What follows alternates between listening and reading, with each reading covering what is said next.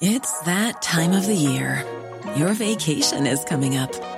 You can already hear the beach waves, feel the warm breeze, relax, and think about work. You really, really want it all to work out while you're away. Monday.com gives you and the team that peace of mind. When all work is on one platform and everyone's in sync, things just flow. Wherever you are, tap the banner to go to Monday.com. Many of us have those stubborn pounds that seem impossible to lose, no matter how good we eat or how hard we work out. My solution is PlushCare. PlushCare is a leading telehealth provider with doctors who are there for you day and night to partner with you in your weight loss journey. They can prescribe FDA-approved weight loss medications like Wegovy and Zepbound for those who qualify. Plus, they accept most insurance plans. To get started, visit plushcare.com/weightloss. That's plushcare.com/weightloss. To brighten up this horrible morning, I have something nice for you. Something nice from our good friends at the Clayton Hotel Cork. They're giving us a little freebie to brighten up your Friday. A little night away when the hotel's open, sometime around 2027, I think, by the looks of it at this stage, according to what's coming out of the government. But you know what? Did I hear in the news there? Did I hear something that sounds astonishingly close to common sense out of Stephen Donnelly? I mean, is the word starting to change or what? We'll get to all those things. I want to go first, though, to Katie O'Keefe, our own Katie O'Keefe from the 96FM newsroom, about this enormous drug seizure yesterday down in Ringaskiddy, which I think was on a boatload of bananas or something like that, Katie. Was it? Good morning to you. Yeah, PJ. It was found during a search of a 40-foot refrigerated fruit container on a cargo ship that was docked at Ringaskiddy port yesterday around noon. Right. And Gardaí confirmed that approximately 172 kilos of cocaine was found, which they believe was destined for the Irish market. It had a street value of an estimated €12 million. The ship itself had come from Costa Rica and had left about 10 days ago, right. Around the 6th of February. So the vessel itself is registered in Hong Kong, and it's a regular visitor to Cork bringing bananas. So you're right there. Right. Now, no arrests yet, I believe. No, nothing yet. A forensic investigation will be getting underway for fingerprints and DNA, and the Revenue will assist in examining the ships, and the Guardian Revenue then will liaise with international law enforcement agencies to see if they can gather intelligence on possible ports that the cocaine was bound for, and if it's involved in any particular gangs, etc. Because in August 2018, a similar confiscation of cocaine was found from Porter, Chile, that was also bound from Cork, and it seems to have been related to gangs up in. Yeah. Yeah, there were a number of huge seizures. Very few of them got in this far, though. There was one off Mizen Head in 2008. That was down near Towhead there. There was a massive haul, €400 million. The ship was called the Dances with Wolves. And then there was one off the Cork coast last year. In 2014. That was 290 million worth of cocaine. A yacht called Machiabella, I think was the name of it. But this one came right up into Ringaskiddy port yesterday, and clearly it was a joint operation. Clearly the authorities were watching this vessel. Yeah, it seems that the authorities knew which vessel they had to be searching yesterday, and luckily they found it. Yeah. Okay, Katie, I'll leave it there. Your line isn't the best. Thank you very much for that update. That's Katie O'Keefe from the Cork's 96FM newsroom. Just bringing us up to speed. There are no arrests yet. This enormous haul of drugs into Ringaskiddy port yesterday. It was a joint operation involving the customs and the guards and revenue. And this is our authorities doing the job very, very well. Their Assistant Commissioner, John O'Driscoll, he's head of organised and serious crime within the guards, said a joint operation involving Garda Síochána, the National Drugs and Organised Crime Bureau and the Revenue, and resulted in the seizure of a substance believed to be cocaine, estimated street value €12.4 million. Potential of collaborative working and all these things. Gardaí will continue to work with others at a national and international level in targeting the importation and supply of illicit drugs. And then a man called Mick Gilligan, who is the Customs Drug Law Enforcement Officer, said combating the smuggling of controlled drugs is a priority for revenue. Today, we deployed the full suite of our specialist search services resources to control this vessel from Central America, including our X-ray scanner, drug dog. In other words, we all got together and we all figured out what was on the boat, and we all got it out from inside the bananas, which was a great day's work for all of our authorities. Yeah, that was Dances with Waves, actually. Not Dances with Wolves. Dances with Wolves was a Kevin Costner film, I think. Yeah. 1850 715 996. Text to WhatsApp 083 396 96 96. Connor and Jock on full alert, says Kevin. Yeah, I was thinking the same myself. The Opinion Line on Cork's 96 FM. With Lehan Motors, leading the way for Toyota hybrids. The place to order your 211 Toyota. See lehanmotors.ie. This is Cork's Gold IMRO award-winning talk show. The Opinion Line with PJ Coogan. Text or WhatsApp now. 083 396 96 96. On Cork's 96 FM. Lots going on this morning with regard to level 5 restrictions. We are told now that what NPHET is telling the government is that you really can't start to ease these restrictions for a long time yet. That the very best you can do is get the schools back on a phased basis. And every so often we'll check how things are doing. And then when we get the schools back, we'll have to hold firm for a little while till we see what that causes. That's the advice from NPHET. And the government are now chewing that advice over. But Micheál Martin gave an interview to the Mirror yesterday in which he hinted, he didn't quite drop it in us, but he hinted that it could be as much as 9 weeks. Could be after the Easter holidays before any real easing of anything comes. And certainly the thought is now that schools, it'll be after the Easter holidays before everybody is fully back at school, because what they want to do is they want to start letting people back in groups and then hold on that for a couple of weeks, see what effect it has on the numbers, see what effect it has on transmission, then allow the next group and the next group and the next group. They're also going to look at construction in the same way, but not for a while. I don't think there'll be any construction starting until after Patrick's Day, at least. Anything that's not happening now until at least after St. Patrick's Day. That seems to be the advice coming to government from NPHET, which of course will be discussed and dissected and given to all the civil servants rather than just acted upon. And then we'll hear something probably next week. This is an interesting one.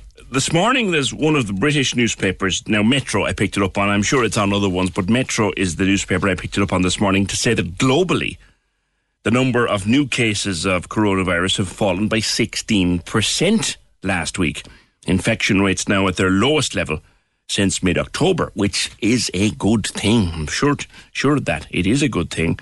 5 of the 6 World Health Organization regions of the world reported a double-digit drop in new cases. Only the Eastern Mediterranean, Europe, in other words, part of Europe, showing a rise.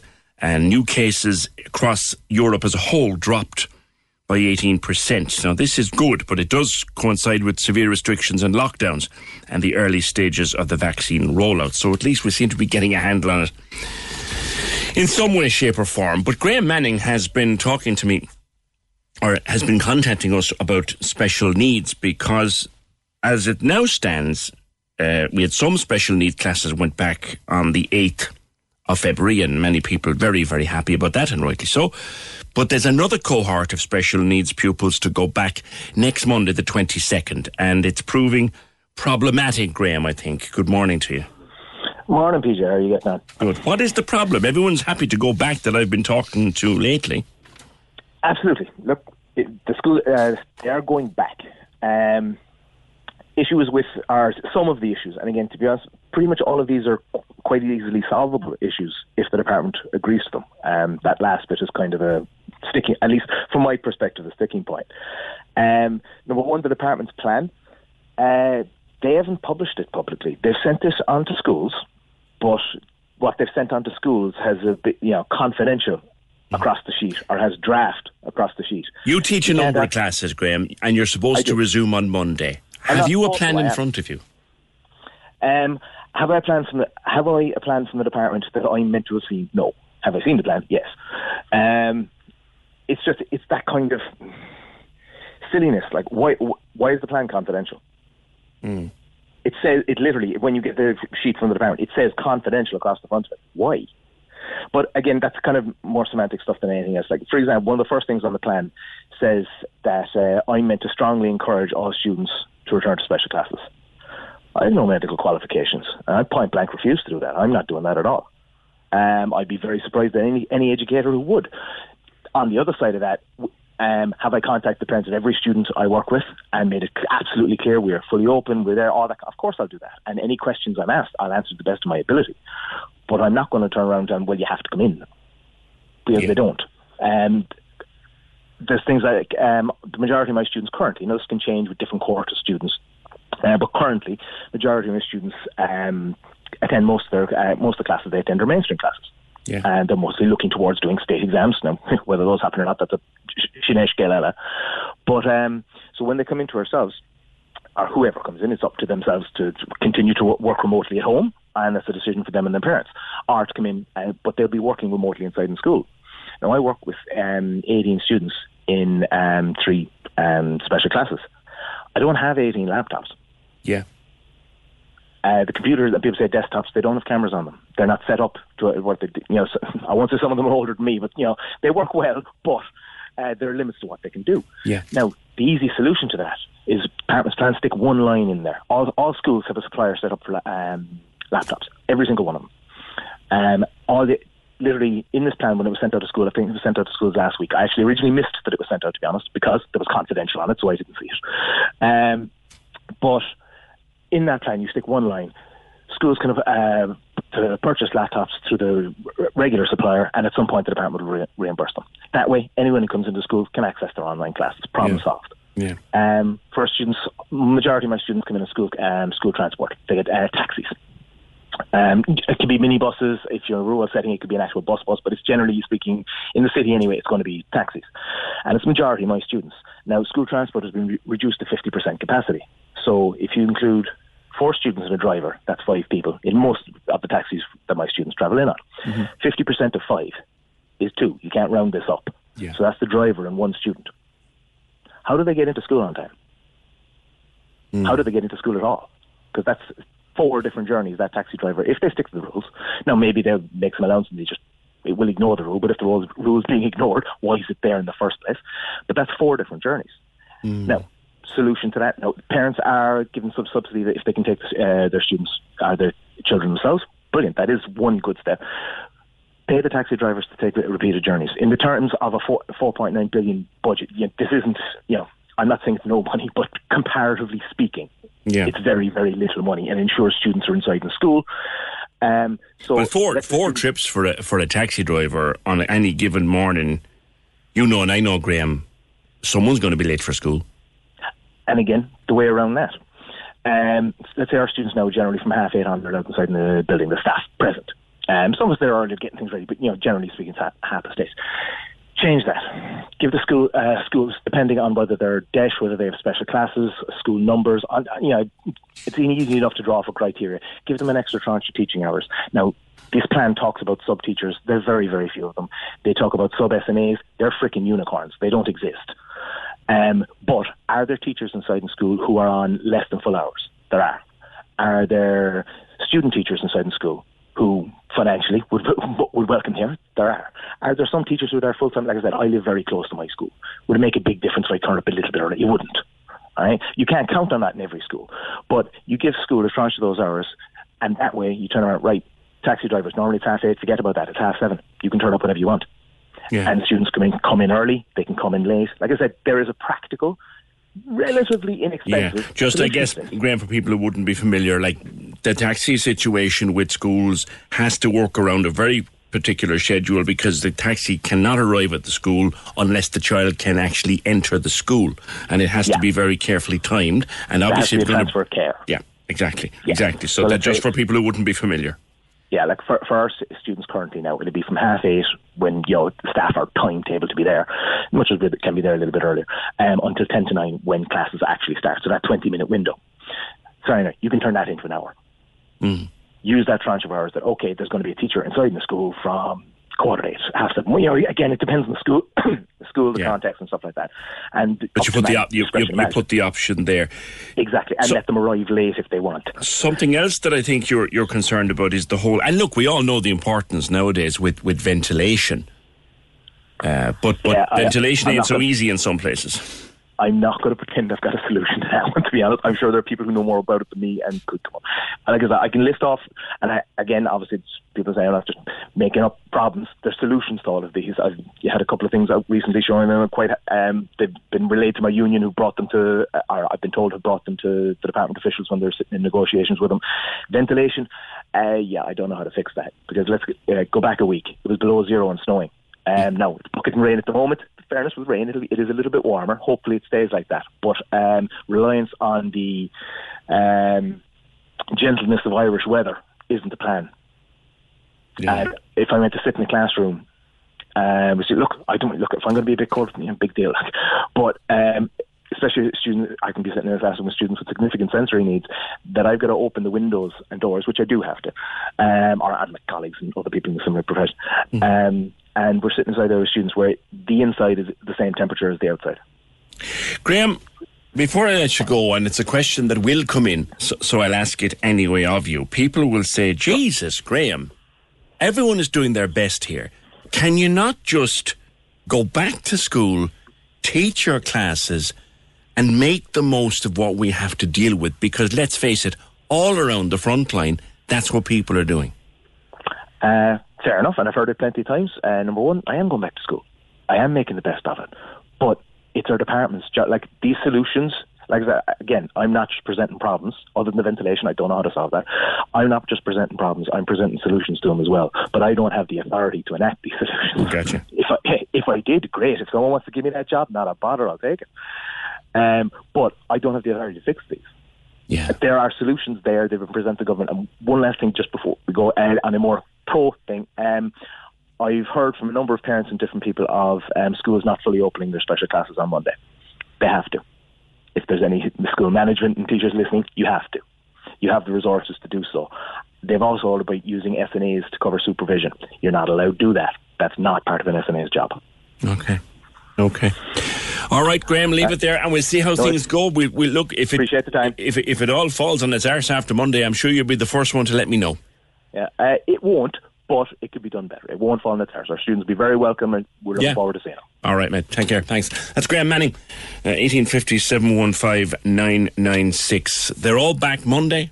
The classes are open, but he's kind of saying, look, it could be done a bit better. Here's how you do it.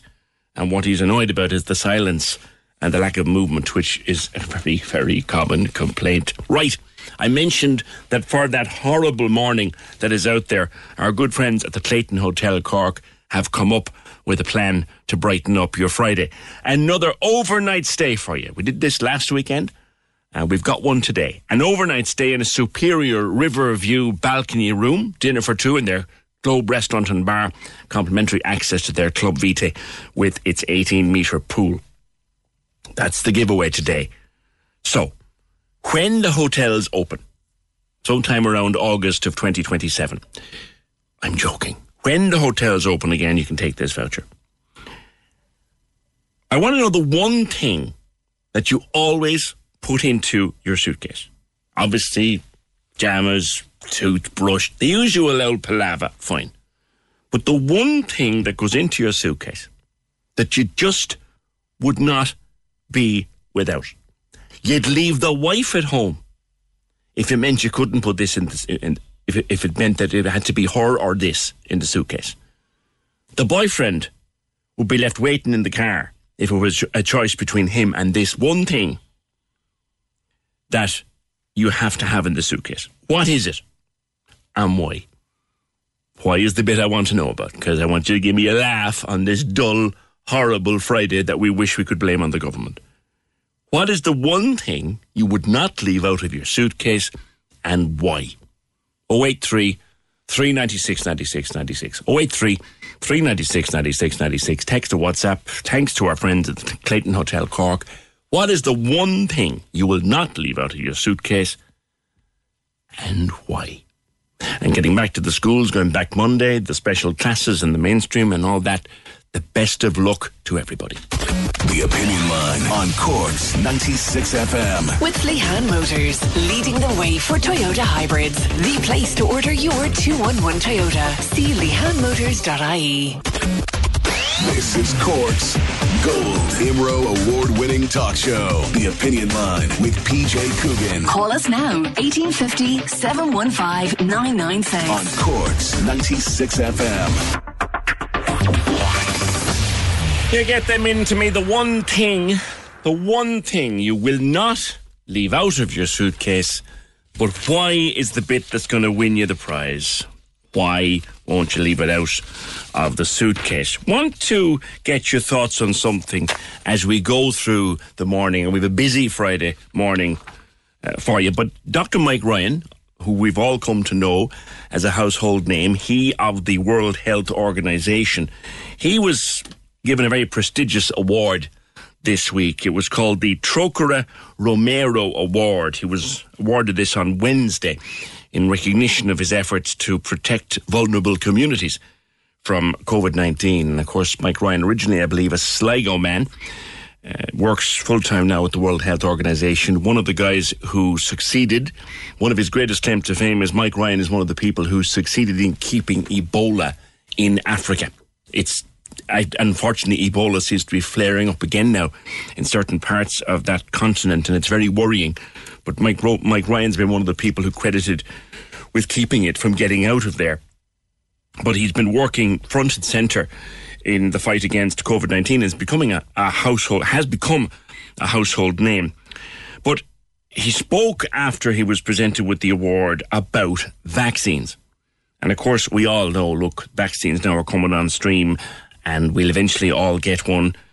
In the UK, they're flying ahead. I got a message the other morning from a listener in London. Hi, Trish. And I think she's just turned 50, and she's been called for her vaccine now, which is brilliant. And also, her daughter got called because her daughter has special needs, and the daughter's carer got called. They're doing that in the UK. And I also read this morning that they may be vaccinating under 40 or over 40s in UK by April. We are desperately slow compared to that, but look, we'll all get there in the end, one hopes. But Mike Ryan was saying, look, we also need to think of those who would be waiting and waiting and waiting for vaccines. Because all the wealthy countries in the world and wealthy blocs like the EU have bought every last bottle of vaccine that they can get their hands on. And here we are cheerleading about millions and millions of vaccines being bought. And we're all anxious to get ours, of course. But Mike Ryan is speaking up for those who'll be waiting a lot longer than we will. And I want your thoughts on what he's been saying. For Ireland and for everyone else in Europe and across the world, once we cover those individuals who are vulnerable in our society, can we then at least begin to share with those in the world who don't have access to the vaccine? At least begin to share a small slice of the cake for the people who are way down the queue. It's very hard for people down that chain in South Sudan today, down the end of the line, looking up at the top of the line, with developed countries fighting over who's first and who's second and who's third. And they know they're never even going to get into the line. The North doesn't need to share all its vaccine. It needs to share some of its vaccine in order to ensure that the most vulnerable and the most at risk in the developing world have access. It's a simple thing. And I think the citizens of Ireland would want that to happen. And I think the citizens of Ireland have shown over my whole lifetime their commitment to Trocara, to concern, to development, to equity, to justice. We're not going to punish you in the next election because you shared a few vaccines with those who most need them. Almost all of the vaccines that have been delivered in the world are in 10 countries. in wealthy states. It cannot be sustained. That is just not fair. It's just not fair. If we stand by and allow frontline health workers and vulnerable people in developing countries to not be vaccinated, while the rich North gets on with vaccinating perfectly healthy young people, then I hope the history books write that down. Strong words from a man who's become a household name. What do you think? Once the vulnerable are vaccinated, once the majority of the people who need to be safe are safe, should we then share? Should we then begin to share our allocation with the most vulnerable in other parts of the world? Remember, our doctors and nurses are being vaccinated at a rate of knots. But doctors and nurses in some parts of the world, India, for example, haven't got vaccines yet. And some of them won't see a vaccine until the end of the year. So, as Mike Ryan is saying there, pretty much all of the available stock of vaccines currently on the planet are going to be shared up around 10 countries and 10 blocks of countries. Is it time to start sharing those with the most vulnerable parts of the world? I would like to know your thoughts. I would like to know your thoughts on that. Just as a little talking point to keep us going on this dull, dreary Friday morning on the Opinion Line. Just referring back yesterday, we didn't find out what happened to the mandate poster on Debenham's door, the one that said the Taoiseach has let us down badly. Valerie Conlon was on with me here yesterday. They were trying to find out what had happened to that poster. But as always, when you bring on the Debenham's workers, the lads on the proc wet themselves because their general view is, "Era lads, you've lost, walk away." They're not going to. And they think that I should be telling them to walk away. Well, I'm not going to. If they feel aggrieved, they are the little guy. And the little guy will always have a voice on this programme. All right? Thanks. 1850-715-996. Here's an unusual story. This is one of these, when they call it in broadcasting, the "what did he say, Mary? What did he say?" Women should not use unregulated sperm secured from Facebook groups in an attempt to become pregnant, according to a specialist. I'll read that again. Women should not use unregulated sperm secured from Facebook groups in an attempt to become pregnant due to the health risks involved. That's the top line of a story in the Times written by Brian Mahan. Brian, what is going on? Good morning. Good morning, PJ. Thanks for having me on. PJ, look, it's an unusual story. There's no doubt about it. I guess the background to this is basically in Ireland, IVF treatment is privatised at the moment. So it's not available on the HSE for free. So basically, to get access to IVF in Ireland, it costs around €4,500 per go. You can go abroad, it's about half that cost again. But either way, you're looking at, you're going to spend around 10 grand to do it, twice or three times. And a lot of women, or not, I shouldn't say a lot of women, but some women and their partners are saying, that's far too expensive for us. We can't do that. And they're going on to Facebook groups and they're putting in saying, I'm a 32-year-old woman. Me and my partner can't have a child in the traditional method. Is anyone willing to give us sperm? And people are responding. Guys are responding saying, yeah, I can give you sperm. I can meet you X, in X place, let's have a chat and see if we match up. So it's just happening in these Facebook groups. That's a spit coffee moment. I'm sorry. It's shocking. I never thought that people would do that. Yeah, and look, from speaking to specialists, IVF specialists, this is a dangerous thing to do. These women and these couples are taking a risk when they do this, right? So when you say you go, hypothetically, you or I go to an IVF clinic with our partner or whatever, and you get the sperm, what you are guaranteeing pretty much there is, the guy who has donated that sperm is, he has gotten a health check, he's gotten an STI check, And they've done a genetic test for diseases like Huntington's disease. So the person is safe. And also the man has been, quote unquote, kind of psychologically evaluated to, is this guy in the right frame of mind to be donating sperm that could potentially result in a child? None of that is kind of done in a formal, proper way. There's no contract signed.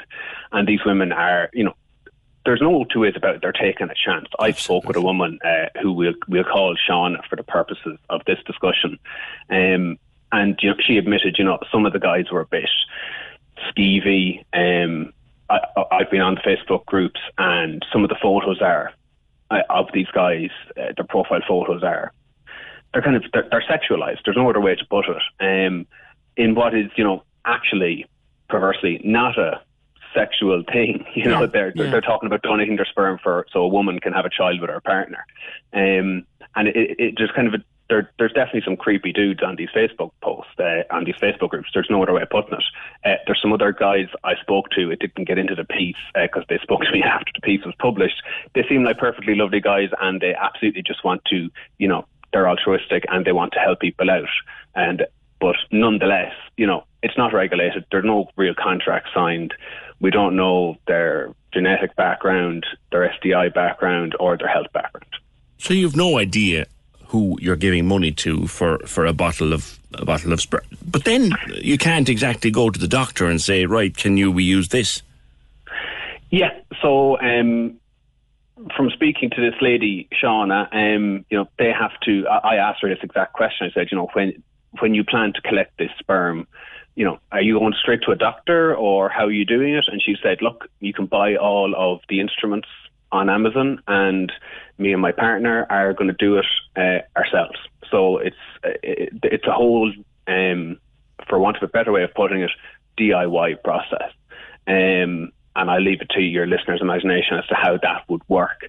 But this is completely unregulated, and people are just doing this on their own. And the reason they're doing this is because it's too expensive to do in the private sector, and the HSE doesn't offer it. Now look, I suppose we could look at that, Brian, you and I, and say, God, how bizarre is this? And I know an awful lot of listeners are saying, how mad is that? But I guess, if you're desperate, you're desperate. Yeah, I mean, look, I'm reluctant to use the word desperate. I know exactly what you mean when you say that. But, these women, and their partners, they want a child. They can't conceive through traditional methods, through either infertility, or they're in, a gay or lesbian relationship. And this is the only way to them that's left. And when I spoke to this woman, Shauna, for the piece, she said, it's too expensive. We can't go down the traditional route. And secondly, we know people who've tried it 3 or 4 times, 3 or 4 different rounds of IVF, and it hasn't worked. So couples can and do spend 10, 15, 20,000 euro, and it doesn't work. And you're back at square one, and most people, you're probably 20 grand in debt, and you just want to start a family. So the impetus or the kind of emotion behind these decisions makes sense. Maybe going on Facebook groups is probably the last option you would take, but these people want to start a family.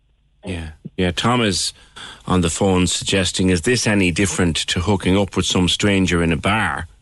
It's not ideal, but you've less of a chance of infection. But it's. I think it probably reveals, Brian, and I don't know your contact, Shauna, who's obviously not her real name. Like, what have they gone through with it, having hooked up with somebody? So from chatting to her, they have spoken to a guy, and they've kind of made a decision that they're going to go with this person, but they haven't gone ahead with it yet. I think they're holding off mainly because of COVID. The person is outside of Dublin, but so it's probably a couple of months off for them. But again, no more than IVF. There's no guarantee that it will work and that she will become pregnant. And actually, the interesting thing is, I asked her, are you going to tell, your family and friends how you became pregnant, if they ask? And she said, look, I want to get pregnant first, but when it becomes apparent that I am, or if it becomes apparent that I am, I will tell them I met someone, or we met someone, me and my partner organised this on social media. So there you go. And how much money is changing hands for this, Brian? That's a good question. It depends. Some guys, it seems, are genuinely quote-unquote altruistic and want to do it because they just want to help people out. Other guys, from chatting to Sean and reading elsewhere about it, the UK Sunday Times did a piece on this as well last week, are, could be charging a couple of £100 for a sample. So, Shauna, from chatting to her, she said she's not paying for it. They just want to get to know someone and get the donation. But certainly some people are trying to charge for it, and then also aren't getting their health checks and their STI checks and kind of exchanging that information with the couple or with the woman. Because it's kind of not the thing that the fella can go to his doctor about either and say, come here, I want to give a woman I met on Facebook who wants a child, I want to give her some sperm, can you check me out and say am I all right? That's not a conversation you have with your GP either. No, but look, I suppose you can get a health check and you can get an STI check and you don't need to say why you're getting it. True. Maybe you're just health conscious, So I'm sure where there's a will, there's a way. But certainly some men aren't doing that. And as I say, some of the men are, some of the men in the group, look a bit skeevy. Maybe they're lovely guys, but the photos, they made me uncomfortable when I was on the group. I was like, that looks a little bit weird. The last question that comes to mind, Brian, is the most obvious one of all, I think. Is this even legal? It's completely unregulated. It's hard to know if it's completely illegal. I would imagine, yes, it is. But also, on a very basic level, there's huge. When I chatted to a lady from the Marion Clinic in Dublin who run IVF, who do IVF, and she said, there's like massive ethical implications here. There's massive, matters of contract law nearly here. Who has kind of parental rights here? Yeah. What rights does the child have to know their father? Even taking aside all of the health risks. Stop that second one, right? Because that's to my mind, that's one of the biggest ones of all, because we already have the discussion, and I've had a woman here in studio, and she subsequently found the man. But even in the regulated donor sperm market, if you want, there's an ongoing debate as to, do I have a right to know whose sperm this is, and does the donor of the sperm have a right to know where his child is? That debate is ongoing in the regulated side of things. If this is what's to stop Shauna's contact, in inverted commas, knocking on the door in a few years' time, wanting to see his or her son or daughter, his son or daughter?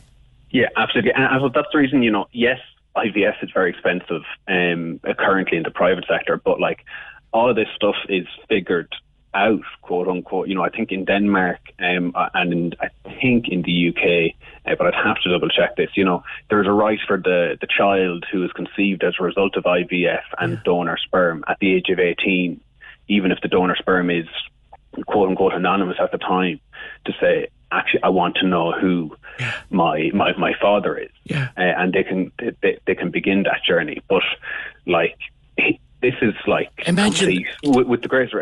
I have the greatest of respect for these women because they want to start a family and they want to start a family now. But this is the Wild West in terms of this guy could show up on your door in a couple of years' time, or could completely disappear, and it transpires that actually there is some genetic thing that no one ever knew about, even he didn't know about, and then just disappears off the face of the earth.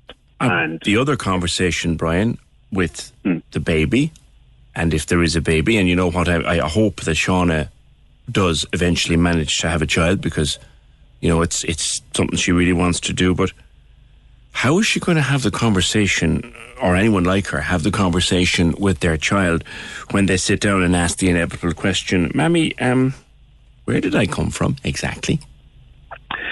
Yeah, look, it's a conversation I wouldn't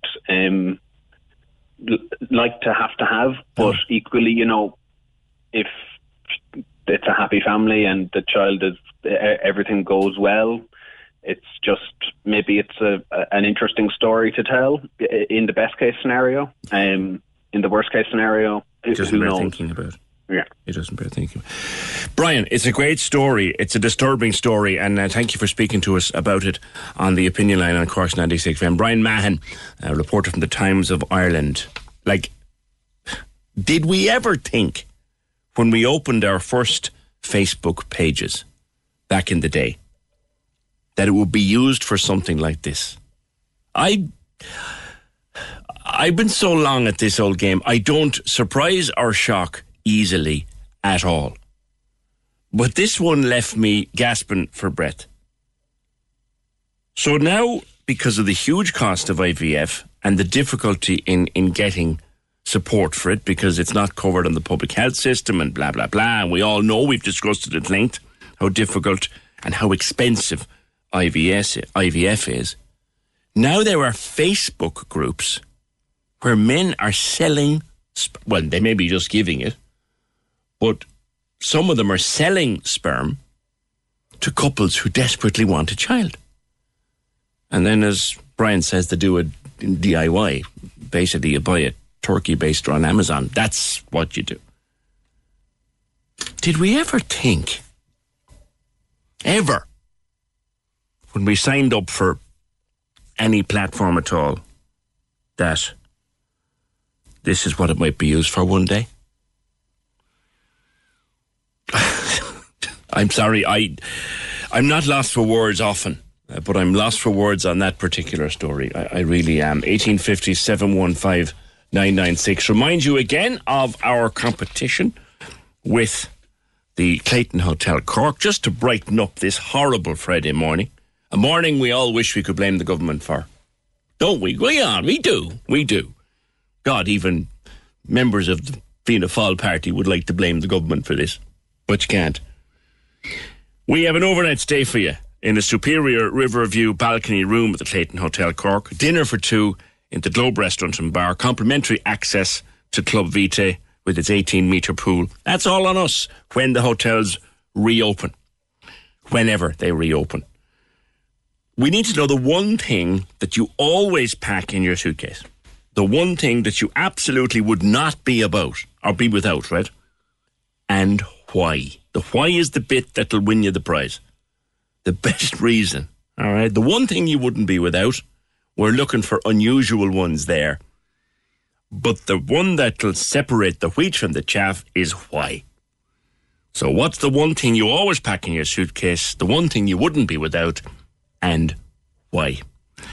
And we'll draw a winner around about 5 to 12 with our friends at Clayton Hotel Cork, winner of Best Cork Hotel 2020 by Cork Business Association. The ideal couples break right here on your doorstep.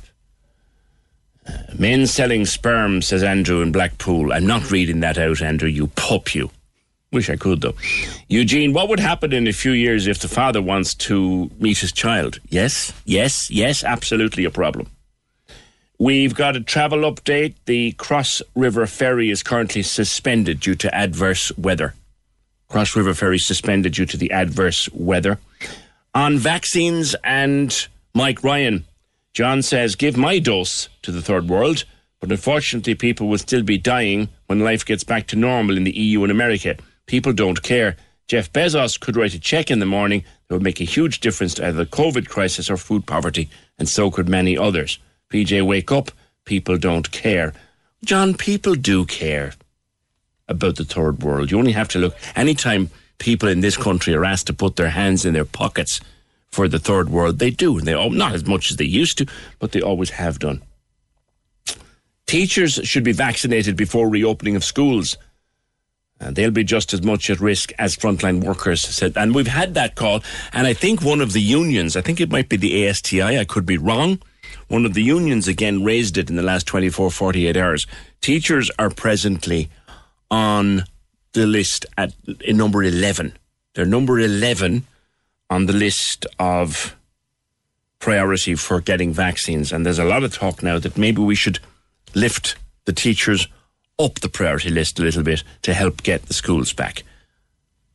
Then again, who do you take off the priority list to lift the teachers up it? Therein always lies another question. 1850 715 996. Before I go towards the news, some sad news. We've talked quite a few times on the programme to Julie of Twins and Me on Instagram. Julie has put some sad news up on her gram in the last few hours. R.I.P. to the biggest legends in our lives. My daddy, the Twinnies' granda, our world. Let the free birds fly. See you when I get there. Have the eggs on the boil for me. And I know how devoted Julie was to her dad, and devoted the kids were to their granddad. So may he rest in peace. Sad news from Twins and Me, but I know that she would like me to pass on that sad news to her many, many followers. The Opinion Line with PJ Coogan on Corks 96 FM. Not doing a whole lot. Well, if you want us to, we will. On this idea that the extension of lockdown could be now until May. That's the story in the Irish Mirror, and all the other papers have picked up on it this morning, that the Taoiseach, in an interview with Ciara Phelan in the Mirror, kind of dropped it that it could be May before we come out of level 5 in any meaningful way. We were talking earlier with Graham Manning, and we've been talking repeatedly about the schools going back. The plan is that the schools will go back in a phased basis from March 1, starting with the Leaving Certs and junior and high babies and maybe first class, and then they'll take a break for a week or two, and they'll look again and bring another cohort back, then another cohort back, and it looks as if most of the schools won't be back until after the Easter holidays. Construction, they may allow a very limited amount of construction to restart in the month of March, but that's not looking good. Not too happy about that plan, and that mounts up and mounts up and mounts up. We'll be in level 5 or some form of level 5 until at least Easter, and now it looks as if that could be into May before anything significant starts to happen in terms of restrictions. A lot of people are very angry that the Taoiseach told a newspaper about it, or dropped a hint like it to a newspaper rather than making a formal address to the nation. But you see, what we're missing here is NPHET issued its advice as it does yesterday. It's got to go through all the various layers. The 3 civil servants, Martin Fraser and his cohorts, they have to look at it. Then the excuse me, I just needed to sneeze. The subcommittee of Cabinet has to look at it, and then Cabinet will meet on Tuesday and Wednesday, and then we'll probably get an announcement from the Taoiseach next week. But by then we're going to know. So it looks like we're stuck with this until at least Easter and possibly into May. And here's the thing, thanks Kieran on Twitter for the reminder. Kieran predicted this a while back, when figure this out, and it's to take someone like Kieran to spot this. All library books had their loan periods extended till the 1st of April, because libraries are closed under level 5. So if all of the library books had their loan periods extended until the 1st of April, what's that tell you? The libraries don't expect to be open again until the 1st of April, which, by the way, is Holy Thursday, 2 days before Easter.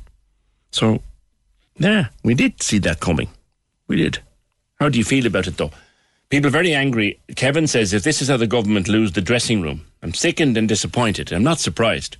When Fianna Fáil and Fine Gael care more about being the story rather than giving clear messaging, then you know the rest. I don't have much restraint this morning. 1850 715 996. Other people saying the government has to stop with the leaking of information. Last week we were in lockdown till Easter. This morning it's May. No announcement until next week. They're playing with fire with our mental health. I actually think they are losing the power that they have over us. 1850 715 996. And yes, of course, opening up before a major festival like Easter, what could possibly go wrong? You can forget Easter. I'm sorry, I don't want to be the bearer of bad news, but you can forget Easter. It will be after Easter at the earliest before anything meaningful starts to happen. Unless they might relax the 5K. That's about as much as will happen. They might let us go 10K. That has been discussed. Anyway, look, we're going to move on. If you have thoughts about it, I'd love to hear them or see them or read them. 1857 15996, the number. The text to WhatsApp 083 396 96 96. Email is opinion@96fm.ie. If you missed anything in our first hour, remember, podcast goes up in the mid-afternoon. Starts with a link on Twitter, then goes to all our various platforms and the 96FM app. And, of course, it is free of charge. 1857 15996. Tim is planning to do 1 million steps. How many miles is that, Tim, or how many kilometres? Good morning. Good morning. How are you, PJ? Good. It's the equivalent to about 840 kilometres, I'd say. Right. So that's kind of walking to Malin and halfway back. Well, it's the equivalent to about 21 marathons in the 28 days, I'd say. And you're going to do this in 28 days?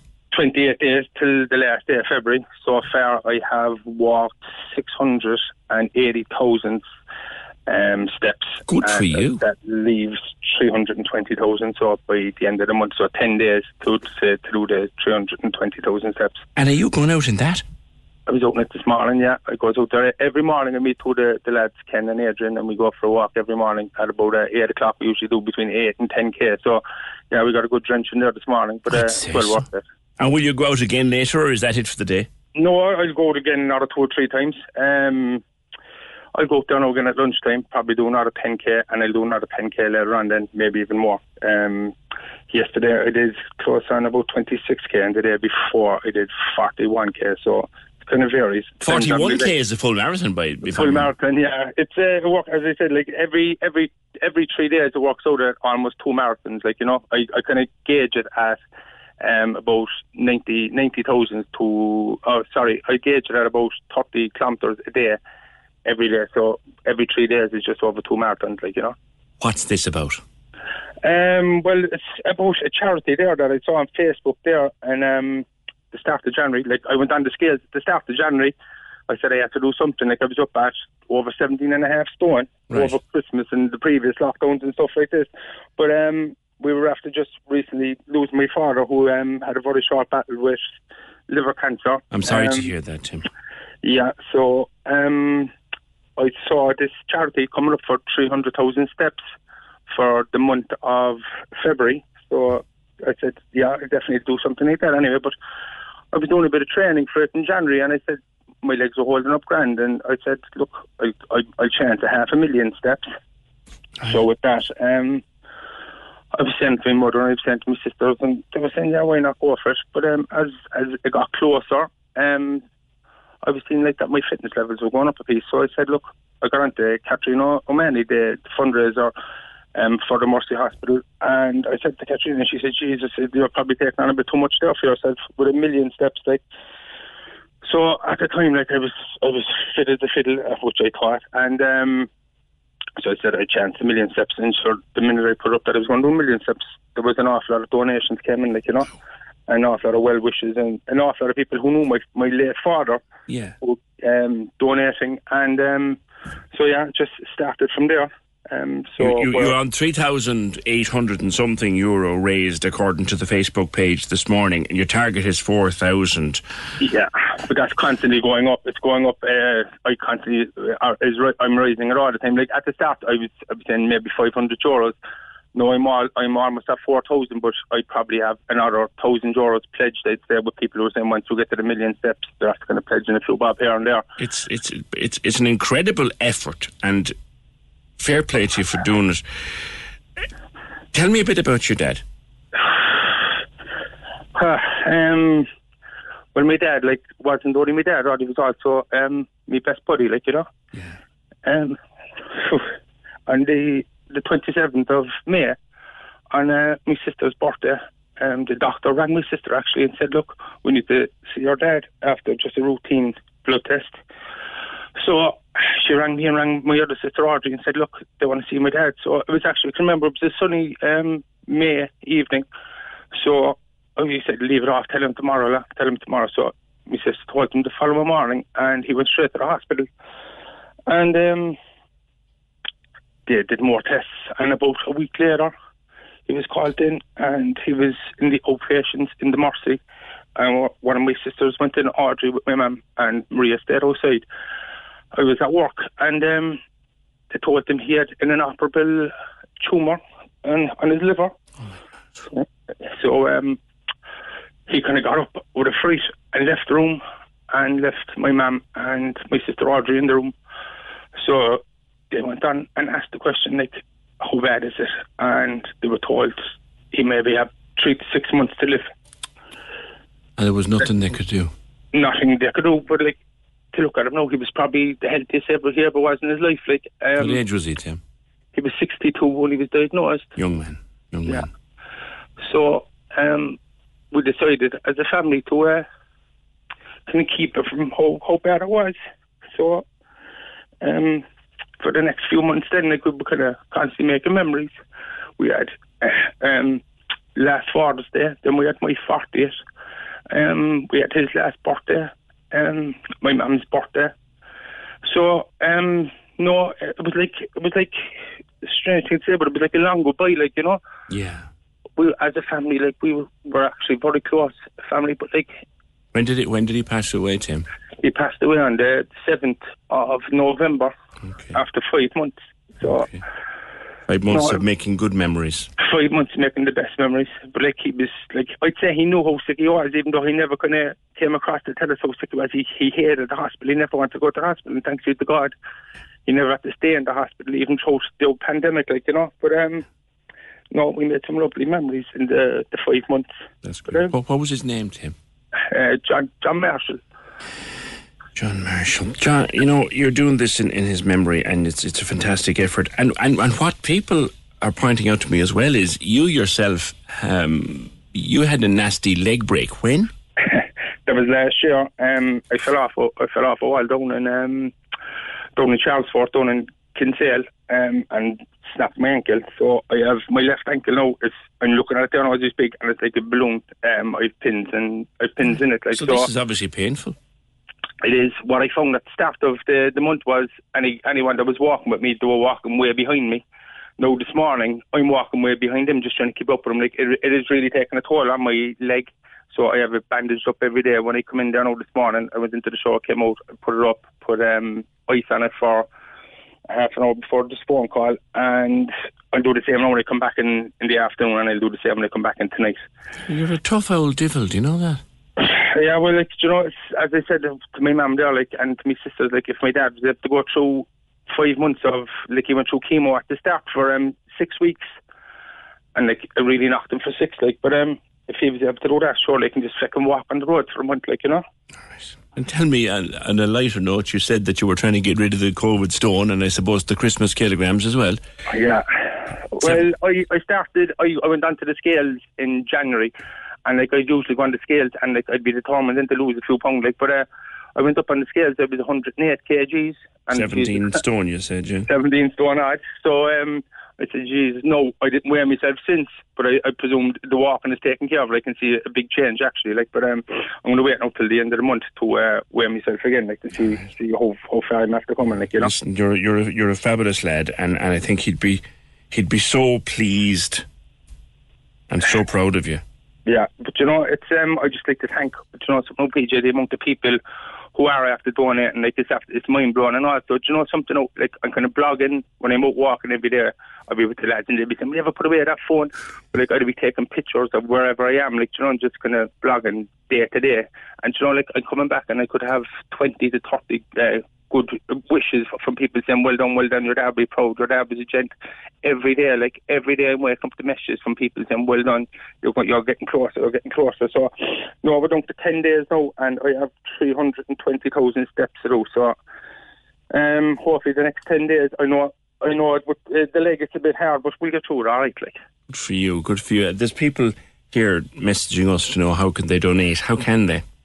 Well, it's on my Facebook page. My Facebook page is Timmy Bobs. It's TIMMYBOBZ. Yes. And you can just scroll down through it, and there's a donate button, and you can just press the donate button, and it'll go in then. But as we speak now, it's just shy of 4,000. But as I said, there's a good few people after pledging more money. So I was just trying to make it as, that's why I got on the Foracle. I was trying to make people aware of it as possible, and try to make the most I possibly can in something that I probably won't do again 1,000,000 steps in a month.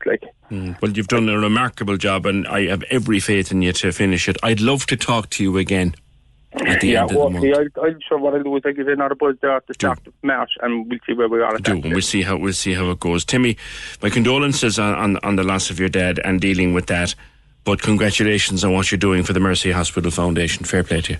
Brilliant. And also just, PJ, before I go, it's just, something, it's the walking helps an awful lot with people's mental health, and mine and my family's mental health has suffered an awful lot since you were dealing but lockdown all through this as well. I'd encourage anyone to get out and walk, because something is brilliant for your head. It definitely is. It'll give you a different perspective on things, and it'll clear your head. So for anyone who's kind of feeling down over the lockdown, I'd encourage them to get out and get a couple of kilometres under their feet. Well, I might wait for a day when the weather is better, but no problem. Thanks a million anyway for your time, Peter. Thank you for what you're doing, Tim. That's brilliant. Timmy Bobs, you'll find him on Facebook, and the link to the fundraiser for Mercy Hospital Foundation, 1,000,000 steps in the month of February in memory of his dad, John.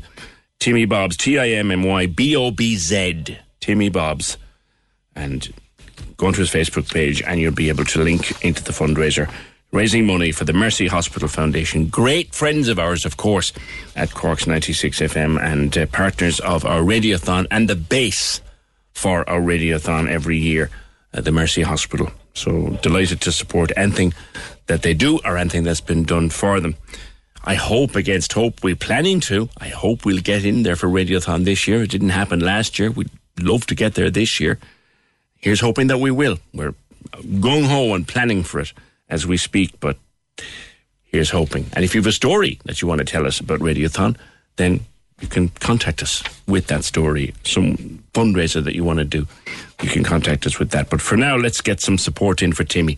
Timmy Bobs, B-O-B-Z, on Facebook, and help him to finish his 1,000,000 steps for the Mercy Hospital Foundation. 1850-715-996. Mary says, if we don't open up until May the 1st, I work in the home renovations business. Where on the opening up map do we fit in? Don't want to come on the air. I'm homeschooling. I understand. You see, there's the thing. You would probably be part of construction. And NEFIT have said, don't let construction open up all at once, just like don't let the schools open up all at once. Probably essential construction has been going on, but they'll probably allow a little bit more construction, and then a little bit more and a little bit more like that over the next couple of weeks and months. It's going to be slow, very, very slow. But wouldn't it be better? I'm only going to put this out there. Don't blame me for this. It's only a thought from the dark recesses of my mind, and they're very dark sometimes. Wouldn't it be better to do it really slow and get it right than do what we did the last time? Planning for your next trip? Elevate your travel style with Quince. Quince has all the jet-setting essentials you'll want for your next getaway, like European linen, premium luggage options, buttery soft Italian leather bags, and so much more. And is all priced at 50 to 80% less than similar brands. Plus, Quince only works with factories that use safe and ethical manufacturing practices. Pack your bags with high-quality essentials you'll be wearing for vacations to come with Quince. Go to quince.com/pack for free shipping and 365-day returns. There's never been a faster or easier way to start your weight loss journey than with PlushCare. PlushCare accepts most insurance plans and gives you online access to board-certified physicians who can prescribe FDA-approved weight loss medications like Wegovy and Zepbound for those who qualify. Take charge of your health and speak with a board-certified physician about a weight loss plan that's right for you. Get started today at plushcare.com/weight loss. That's plushcare.com/weight loss. plushcare.com/weight loss. Hey, it's Ryan Reynolds, and I'm here with Keith, co-star of my upcoming film, If, only in theaters May 17th. Do you want to tell people the big news? All right, I'll do it. Sign up now and you'll get unlimited for $15 a month and 6 months of Paramount Plus Essential Plan on us. MintMobile.com/switch. Upfront payment of $45 equivalent to $15 per month. Unlimited over 40 gigabytes per month. Face lower speeds. Videos at 480p. Active Mint customers by 531.24 get 6 months of Paramount Plus Essential Plan. Auto renews after 6 months. Offer ends May 31st, 2024. Separate Paramount Plus registration required. Terms and conditions apply if rated PG. The Opinion Line on Cork's 96 FM. With Lehan Motors, leading the way for Toyota hybrids. The place to order your 211 Toyota. See lehanmotors.ie. This is Cork's Gold Imro Award-winning talk show. The Opinion Line with PJ Coogan. Call us now, 1850 715 996. On Cork's 96 FM. A lot of people intrigued by our story that we did in the first hour this morning. Of course, if you missed it, you can catch the podcast, that women are now seeking men on Facebook to donate sperm. Women and their partners are seeking men on Facebook to donate sperm to see can they use it to become pregnant because they can't afford IVF. We've done a comparison between the availability of IVF here and in the UK, and it is quite interesting. But some comments coming in. Maeve says, I totally understand why people would do this. But even if one guy donates 10 samples that work, that's 10 half siblings who could easily meet when they're older and not realise they're related. Oh, yeah. Oh, it's a minefield. Maeve, thanks. 1850 715 996. Reminder of our competition running for this dull, dreary Friday to see can we brighten it up a little bit for you with the Clayton Hotel Cork, winner of Best Cork Hotel in 2020 with Cork Business Association. Overnight stay for you. Superior Riverview balcony room for you with dinner for two in the Globe restaurant, and you can use the Club Vita Leisure Club with its 18-metre pool. You can do this whenever whenever the hotels reopen. At some point early summer, we think. On text or WhatsApp, please, tell us the one thing that you would not leave out of your suitcase under any circumstances. The one thing you simply wouldn't be without. And here's the kicker. Why? Give me something unusual that you wouldn't leave out of your suitcase. And then tell me why.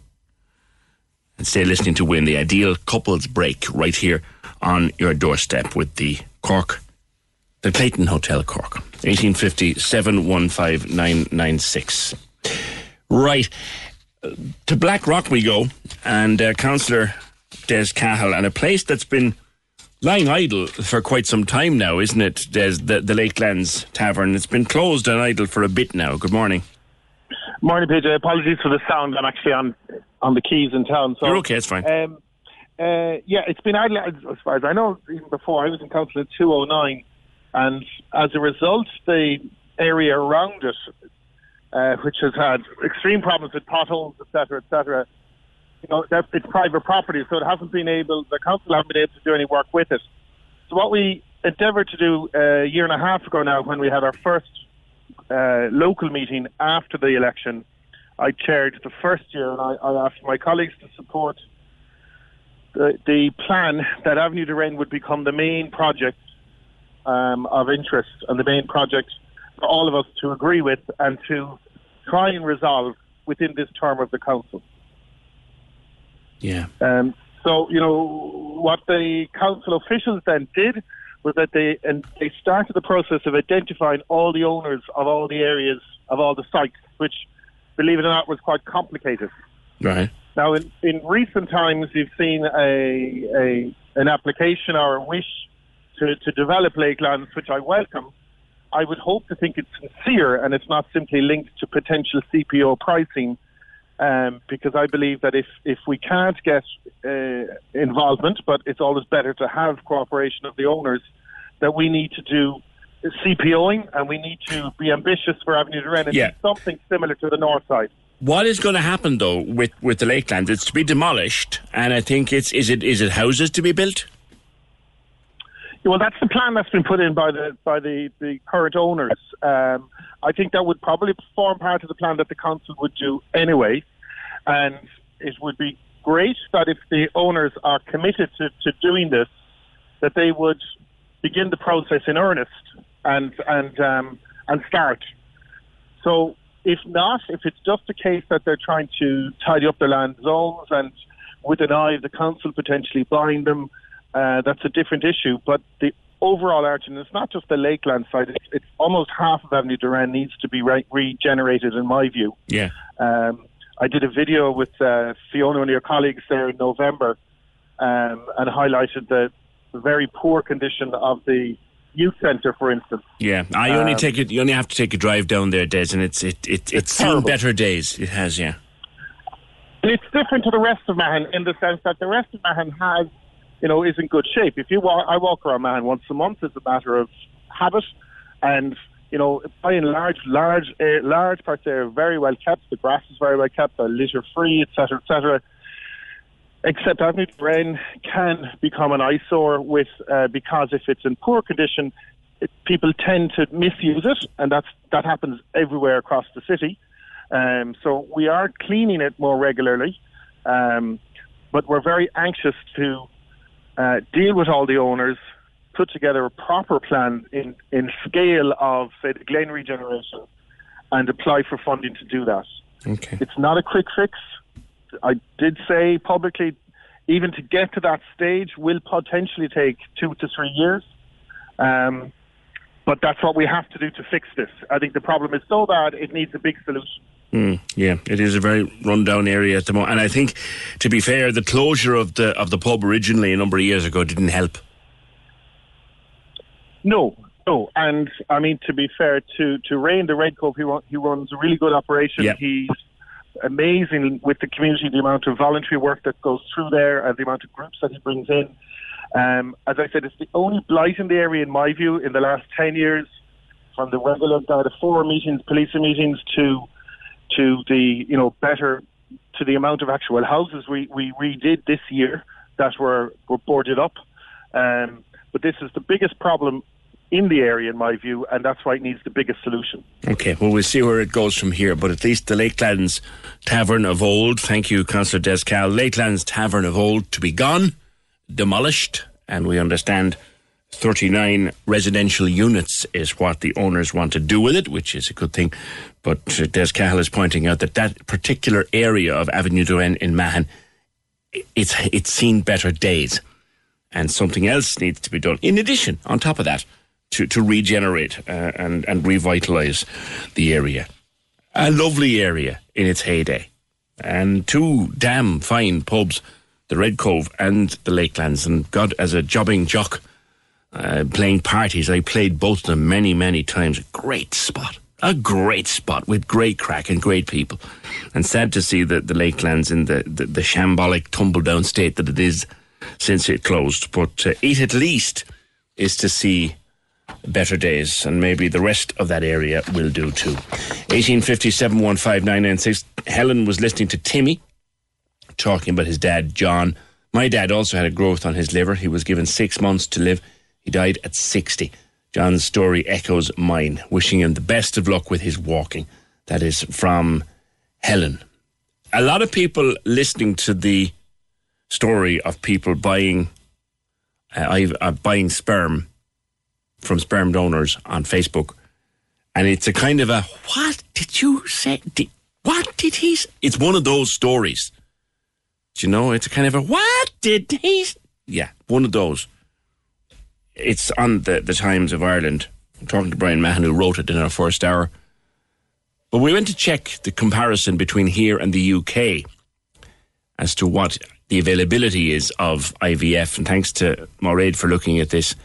I'll tell you about it after the break. The Opinion Line on Cork's 96 FM. With Lehan Motors, leading the way for Toyota hybrids. The place to order your 211 Toyota. See lehanmotors.ie. This is Cork's Gold IMRO award-winning talk show. The Opinion Line with PJ Coogan. Text or WhatsApp now. 083 396 96 96. On Cork's 96 FM. Ken Perry's been in touch from the 96 FM Street Fleet. It says lots of people driving around on this manky morning with no lights on. And there's a lot of surface water on the roads. and it's creating spray. So the whole situation out there now quite unsafe.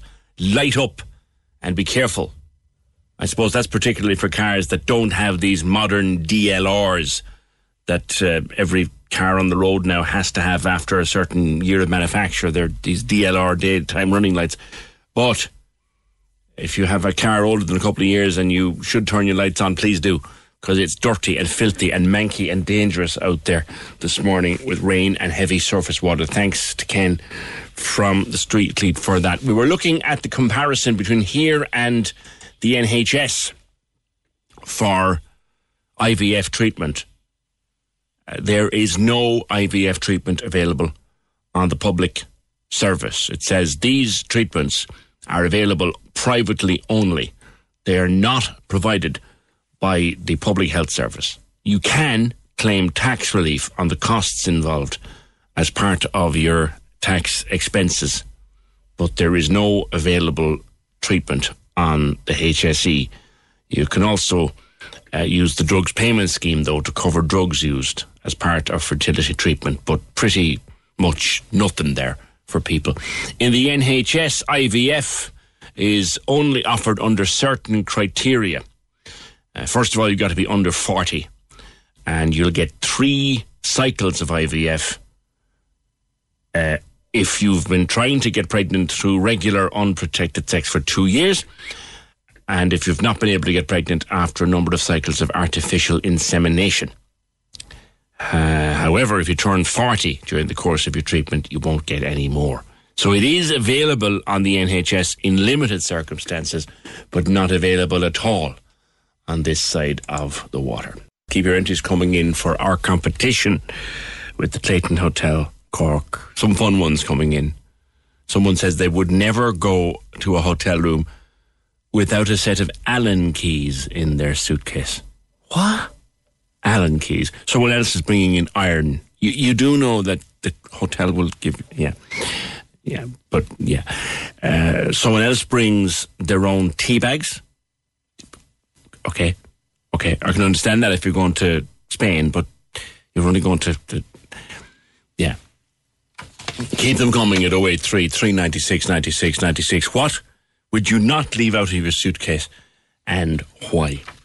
We've talked a lot, I think, in the last month about how this particular lockdown is hard. Very, very hard. And look, it's only going to get harder as it drags on. And we can take it, I think, now as written down that we'll be in this lockdown until at least Easter and possibly beyond into the May weekend. And for me, anyway, the best way to set myself up for that is just to accept it. Don't have to like it, but just to accept it. And if we're wrong and it opens up earlier, then that's grand. That's a bonus. But one of the ways to get through it is to try to relax your body. Try to take joy from simple things, as we talked about during the week, but try to relax body and mind. And one way to relax body and mind, which is exceedingly popular these days, I tell you, it's a hell of a lot more popular these days than when I first started even doing this show, which, by the way, is 7 years ago this very day. I'd forgotten. 7 years ago this very day, I came in here to host the Opinion Line. Anyway, the popularity of yoga has grown and grown and grown like a coronavirus wave. Rosie's at the Yoga Nook. Rosie, good morning to you. Good morning, PJ. How are you? Good. Talk to me before we go on to what you're doing about that, the growth of yoga. Yeah, so obviously yoga is from the East, but I think generally, especially a couple of years ago, people would have been very reserved to try it. And I think that very much stemmed from people have an image of a yogi, right, in the Western world, like a slim, bendy young woman. And that's definitely changing. Before the lockdown, I have a yoga studio in the countryside, and I'd have people asking me, can I do yoga? You know, am I the right person to do this? And like the answer is like, as long as you have the breath, you can vastly benefit from yoga. As long as you have what, Rosie? The breath, as long as you can breathe. Yeah. Okay. Simple as. Because you have this kind of impression, I guess, if you've never gone near yoga before, of trying to get your ankle behind your ear. Absolutely, and it's a real hindrance to people accessing yoga. Like, one of my specialities is working with people with cancer, and I think once I say that, people have a complete shift in their mentality. They can see that, like, okay, if someone's going through chemotherapy, the likelihood is that they're not going to be able to put their foot above their ear or whatever, as you say, you know. So it really, really is for everyone, and especially now when, you know, we're struggling with a lot of the things that yoga can alleviate, you know, stress, anxiety, feeling just untethered, feeling like we're floating around and we're caged at the same time, you know. There's a lot for people to be dealing with. Yeah. You're doing yoga for calm. So talk to me about that one. Okay, so Yoga for Calm is a blended approach where we journal, we meditate, and we do some gentle yoga. And it's a little bit of mindfulness 5 days a week. So you can just take that time whenever you need to dip in and to center yourself. Do you just sit down and breathe, or do you move, stretch? What do you do? Okay, so we do meditation, so that's sitting down, and I'll guide you with your breath, or we'll use some visualization techniques to help calm the mind, calm the body. And then we also do some movement-based practice, so the yoga movement practice where, you know, we'll stretch the body, build a bit of strength, really ground in and let the thoughts float away. And then also the journaling allows you to kind of see the shifts, see what's working, see what's not working, and keep adapting and changing until you find something that works for you, because it's a personal practice. Yeah. Yeah. And you do it obviously online now. It is online at the moment. I have a yoga dome in the back garden that is waiting to welcome people. But yeah, for the moment it's online. And you literally say anybody who can breathe, basically, can do this. Yeah. And like, you yourself, do you sound surprised by that? Like, does that... Well, I would kind of have this idea that yoga involves putting your body into all sorts of strange shapes. Not at all. And most teachers these days, like 99%, there's a saying that you go at the pace of the baby elephant. So in a herd of elephants, right, the elephants will go at the pace of the baby elephant. So you can read a room and you can see and offer adaptations and let people go at their own pace. Yeah. You know? Yeah. No, I've seen it. I'm on holidays a couple of years ago, Rosie, and this man was in the same apartment block as us. We were in Alcudia in Spain, and I used to get up in the morning and make coffee and sit out and enjoy the morning. But this guy would be out every morning at 7 o'clock, and just standing in the middle by the swimming pool, but no one was up, stretching and bending, and what looked like an old PT workout, like a soldier or something. But he was stretching and bending and stretching and bending, and he's a very, very flexible man. Yeah. And I got talking to him in the second week of the holiday, and he was German, but his English was phenomenal. And we were chatting, and he said, yes, that's my yoga routine. I do 20 minutes every morning. And I said, really? I said, and I said, do you mind me asking what age you are? Now, the man didn't look a day over 45. He said, I'm 77. Wow. I've been doing it since I was in the army. Wow. That's incredible. You know, so there's obviously huge benefits to it. Yes, you know, but I think it's like all things, Rosie. People are afraid to get started at it. Isn't it? It's the leap. People are scared of the leap. You have to do the brave thing, and then it'll become easier. It's the first time you get in touch with a yoga teacher and you say, look, have you got anything for me? Here's where I'm at. Yeah. Where do I fit into yoga? Yeah. And a yoga teacher will be able to guide you. Okay. You just have to reach out. How do people find you? You can find me at the Yoga Nook Cork on Instagram, or my website is theyoganook.ie. Yoganook.ie. And is there a charge for your classes? There is, yeah. Okay. So, yeah, you can check that out on my website. All right, great. Listen, good luck with it, Rosie. It's another idea that people are just using to try to get themselves through these tough old times. Thanks, Rosie, from the Yoga Nook. Yeah, that guy, I'm always fascinated, sitting having a coffee in the morning, and I'm reading my book, and there he is outside in the early morning sun, and where we were, the sun would stream in across the complex in the early morning. So he was pretty much out meeting the sun And he wasn't doing anything too extravagant now. Although by the end of his routine, he was bending himself in some strange angles. But he wasn't... I got talking to him in the swimming pool one day, and I was asking him about this. I said, I was watching you. And he told me that he'd been in the German army as a kid. But he was doing this since he was in his 20s. And he was 77. And honest to God, I said, I must learn how to do that. But I never did. 1850 715 996. There's some great entries coming in for our competition. I have them open here. Here we go. Mario says, I bring my wife in the suitcase. It's cheaper. I just pay for one. Christine, the first thing goes into my suitcase is a bar of soap. Because anything, you'll always spill something on your clothes or your kids' clothes. And it means you don't have to wash off all of the item when you use Vanish soap. Gotcha. Right. Sharon says, I always bring pot noodle. If I miss the chipper, I know every hotel room has a kettle and I'm away on a hack. Ethel brings a book because she wants to relax. Loads of money so I can buy plenty of food and drink, says Paula.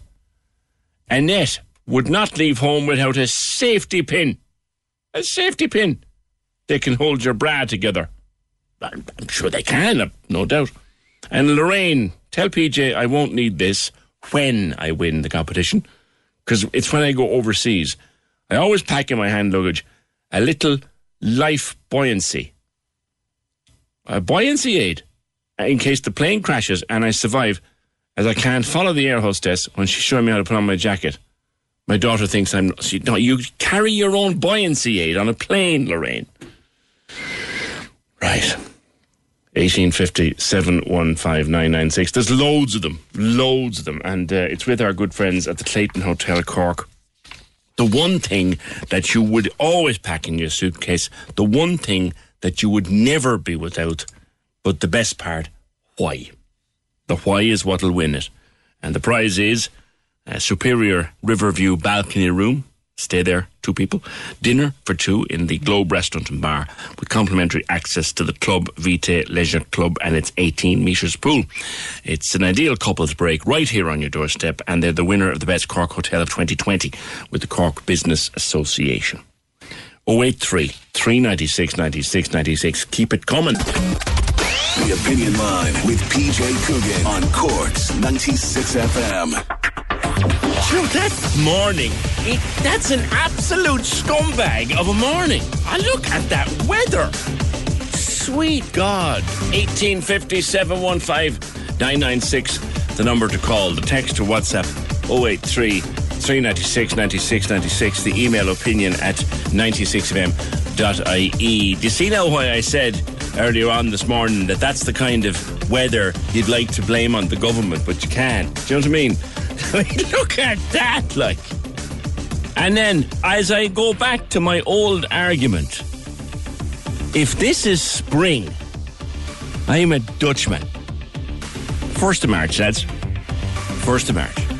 If you missed anything from our first 2 hours this morning, you'll catch the podcast in mid-afternoon. It goes up first on Twitter, and then it goes to all our various platforms, including the Cork's 96 FM app. And if you do subscribe to the platforms, then you'll get the podcast updated every day for you, free of charge. 1850 715 996. Entries flying in for our competition to brighten up this horrible Friday morning.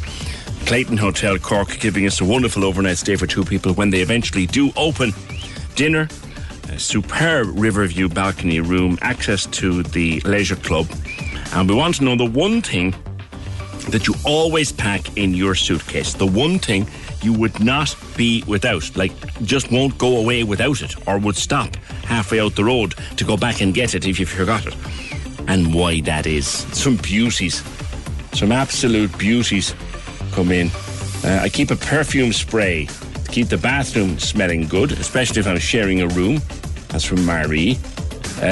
Not very often, unfortunately, I get away, but I do like to make the most of it. So my little tube of vitamin C perks me up in the morning. Simple but essential, says Margaret. Lions tea bag. Oh, you see that? I put my Lions tea bags. Lions tea bags. You're like, no, you're in Barry's country here.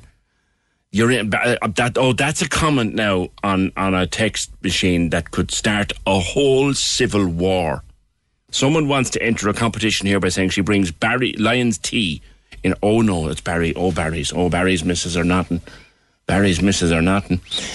1850 715 996. Someone says here the government will try and blame Sinn Féin for the weather. Stranger things have happened. Anyway, I want to go to talk to Mags Weirden at Bumblebee Flower Farm.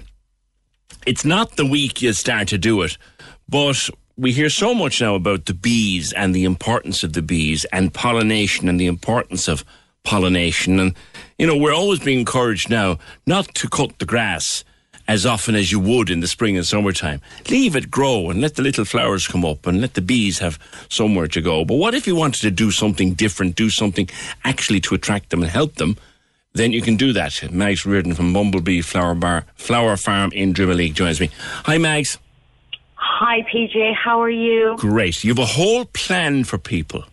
Yes. It's, do you know, I've been asked over and over different things kind of to help the pollinators or just to have cut flowers or flowers that, people can use and eat. So I thought, do you know what? Let's combine the whole thing. So this is a plan that will help. It'll support our pollinators. It has about 70% of it is edible, so it can be used for cooking. And then you have the cut flower element, which is why I'd recommend certain varieties that you get enough length and height that you can actually cut them as well. Right. And you actually set aside a corner of the garden. Exactly. Do you know, there's a size on the plan, do you know, tis kind of a 4 foot by about 9.5 foot. You know, and you have your spacings and your varieties, and we do an Instagram live once a month then where with each stage we're actually helping people, because so many people said, I don't know how to start it. Do you know, or where do I get good clean seed? And do you know, so I thought, you know what, I've had such an incredible year last year, why not give something back and help people, help our bees. So that's what it's all about. Remind us again, Mags, why the bees need help. Unfortunately, because not totally, but through modern agriculture, the spaces that they would have had have been taken away. So that's their loss of habitat, we say, and home. And because it's much more monoculture now, a lot of the old, we'll say, wild flowers that would have... that would be the biodiversity, their food. They're losing food. So it's limited their access to home and food. If you kind of imagine it, we'll say from a human point of view, if we only had 1 or 2 food sources, we wouldn't be very healthy. So that's why they need help. But why do we need them? Because without them, our whole system breaks down. There's a focus just on the pollination, we say, and the bees themselves. But because it's circular and it's all interconnected, if we lose the wild flowers that they pollinate when they're gone, then that's the food source for so many animals and other, birds and other wildlife that we say provide food for larger birds through, and it just goes through the food chain. And this is a way, because it's not just about the flowers. Each month we focus on, we say what's in the wild that's flowering now. At this time of year, it's a flower you'd almost go past. Holly is coming into flower. So that's when that comes into berry in the autumn. That's a winter food source. So there's the connection. Right. So if it's not just in isolation, I think as humans, we've become very linear. And we've lost that. So this is kind of about, we'll say, bringing the whole circular thing. But you're getting something else. We forget the holistic nature of the world around us, in that the bee isn't just there to buzz and suck pollen out of a flower. He or she is there to help themselves, help the birds, help us, help everybody. Exactly. We benefit. Without them, from me and my research and from watching them over the last, I don't know how many years, and the understanding that I've gained, I think it's a chink. Think about a Jenga block. And I think it's the piece, if you pull out our pollinators, it won't matter what we do afterwards, we're not going to be able to make it. We won't survive. I happened to watch a documentary one afternoon. This is something I tend to do to relax in the afternoon, Mags. When I have a few bits and pieces of work done, I go into the documentary channel, particularly on a horrible day like today. I go into the documentary channel and I find something and I just watch it. Now, I might fall asleep during it, but I'll still watch it, right? And one day I happened to find a documentary about bees. And I stood up there and with my mouth open going, my God almighty, I never knew just how important these little devils were. Yeah. They're crucially important to us. Oh, it's vital. If they go, we go after them. It's as simple as that. So where can people find details of how to do their garden and do their flowers and all of that? It's available on a blog post on our website called Ollie's Garden, because my inspiration is my new grandson. And I want a world for him. I want to protect and have a future. But how old is he, Max? He just turned a year on the 2nd of January, so he's precious. Brilliant. Is that why you told me 2020 was a great year? That it started and it continued. Okay. So for Ollie's world, effectively, you want us to mind the bees. I do. You know, I've always had this passion, and I've always wanted to protect and promote. But when he was born, it just renewed the fire in my belly, and I thought, no, this is crazy. And when COVID hit, then, because everything is interconnected, I just thought, no, I really have to stand up and do something. Stop talking about it and start doing something. All right. So anyway, getting back to it's available to download from our website, but it's also available on our Instagram profile through the link tree in our bio.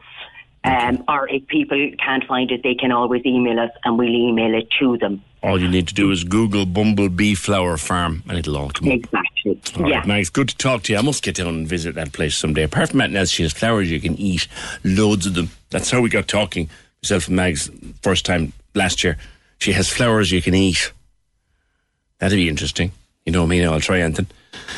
1850 715 996. Bumblebee Flower Garden, if you want to find out how to help the bees. They're saying to us now, put aside a corner of the garden and don't cut it, and plant stuff in it, plant wildflowers, and let the bees come and do their thing, and you're helping everybody by doing that. Tweet during the week from the Irish Community Rapid Response. This is the Rapid Response Rescue Helicopter. We were talking a few weeks ago, actually, to our friend Micheál Sheridan, who finished up his time after many years with the Mercy Hospital Foundation and is now running that gig for Irish Community Rapid Response and that helicopter. This week they announced their mission statistics for 2020. They were out 490 times across 13 counties. And they want to thank everyone who donated, because it's a service that requires donation. It doesn't get any substantial funding, helping to make the missions possible. # we can't fly without you. And that's from the Irish Community Rapid Response on Twitter. Niall, I think you live quite near the base for the helicopters. Good morning. Hi, PJ. I do, yeah. I just live on the other side of the parish from the base. Okay. And you've had personal experience with these? I did, yeah. Unfortunately, last July, I was just doing a little bit of work here when I had an accident with a machine. We were doing a little bit of groundworks, and I just had a cut accident here at home. And unfortunately, or fortunately as the case was, I had use for the air ambulance that day. They took me straight to CUH. Describe the experience. Well, I suppose the incident itself is just blink of an eye as it happened. And I was attended to by 2 paramedics and from the ambulance service, and they arrived on site, and they were treating me, and I suppose, given the nature of the accident, we're actually fairly concerned about the seriousness. Niall, do me a favour. I'm going to put you back out to the lads there and try and clean up that line, because tis awful. We need to get you to move or something with that. Just take that back there, Fergal or Murray, and have a chat with him. Just see if we can't clean it up a bit, because there's a nice little story to be told about how Niall he was, if you like, a customer or a client of the Community Rapid Response helicopter, and I want to get a bit of detail from him about it. So we'll see if we can't clean up that phone line a small bit. Eugene called to say with regard to the bees in Holland a few years ago, they started to plant bee flowers on the roofs of bus shelters. Yes, Eugene, they did, and it's a brilliant idea. And when the missus was over there a couple of years ago, the last work trip away she had with colleagues, she was showing me these photographs from Amsterdam of this little gardens on the top of bus shelters. It's a really, really cool idea. All right, we're going to get Niall back on a better line in just a tick. Dave on Twitter with regard to lockdown, and now I think we can probably accept that the position in which we find ourselves is that we're not getting out of this until at least Easter. All the indications are there, and probably into May. If you're to believe the message that Tom got from his local church this morning, masses won't be starting until well into June. Masses open to the public, that is. They're online, of course, all the time. All the churches now, most of the churches have online masses. So that puts the kibosh on that element of reopening. And we don't think we'll see a pub or a hotel before the end of May, start of June. But last night, the Taoiseach gave an interview to the Irish Mirror, in which he seemed to indicate that it could be the bones of 9 weeks more before we can get in any way close to being out of this. Dave on Twitter at Opinion986, 9 more weeks of a lockdown. This is insane. Surely the 5-kilometre travel restrictions are an infringement of our civil liberties to travel freely within our county. Well, unfortunately, Dave, where we are is a public health emergency. And a public health emergency trumps certain rights, whether you like it or not.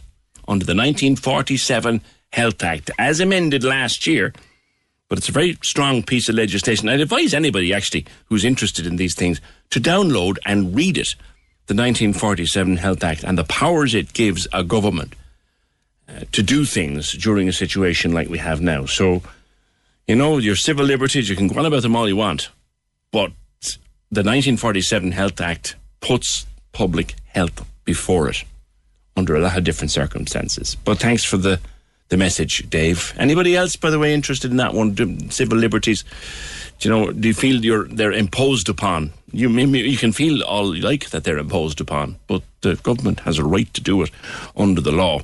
Right, we're back with Niall up around Drummond Tariff Way on a better line now. Hi, Niall. Hi, PJ. Sorry for that. Not at all. Thanks for that. So you're doing a bit of work at home and you had a bit of an accident. Yeah, I did. And I suppose the nature of the accident, the 2 paramedics who tended to me from the ambulance service felt that I needed to be transferred fairly fast to CUH.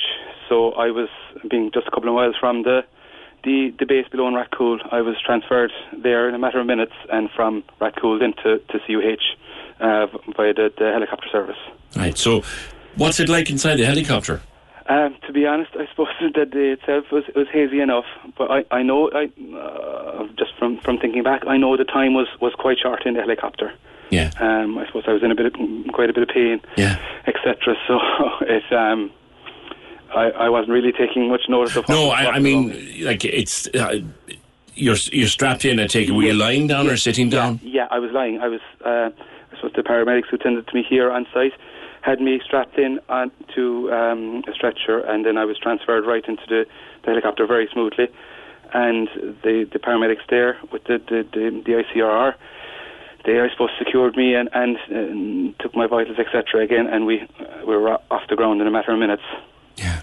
And then you got to CUH and got whatever treatment. And exactly. That's it. And do you feel, Niall, that, and I hope you made a full and complete recovery, do you feel that flight was key to your getting a good recovery? I do, definitely, yeah, definitely. Like, thankfully, I suppose, what we only found out after, just from all the tests, etc., that while my injuries were very serious, they weren't immediately life-threatening, but had, we'll say, there's a difference of millimetres really in the incident.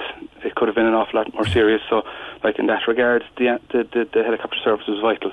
Yeah, you know, it's crazy, isn't it, that it relies so heavily on fundraising? It does, yeah, it is. It is. Like, I suppose, given the times we live in, you'd imagine that a service like that should be state funded, etc. But they do fantastic work, and it's vital that I suppose they get the money that they need to provide such a good service.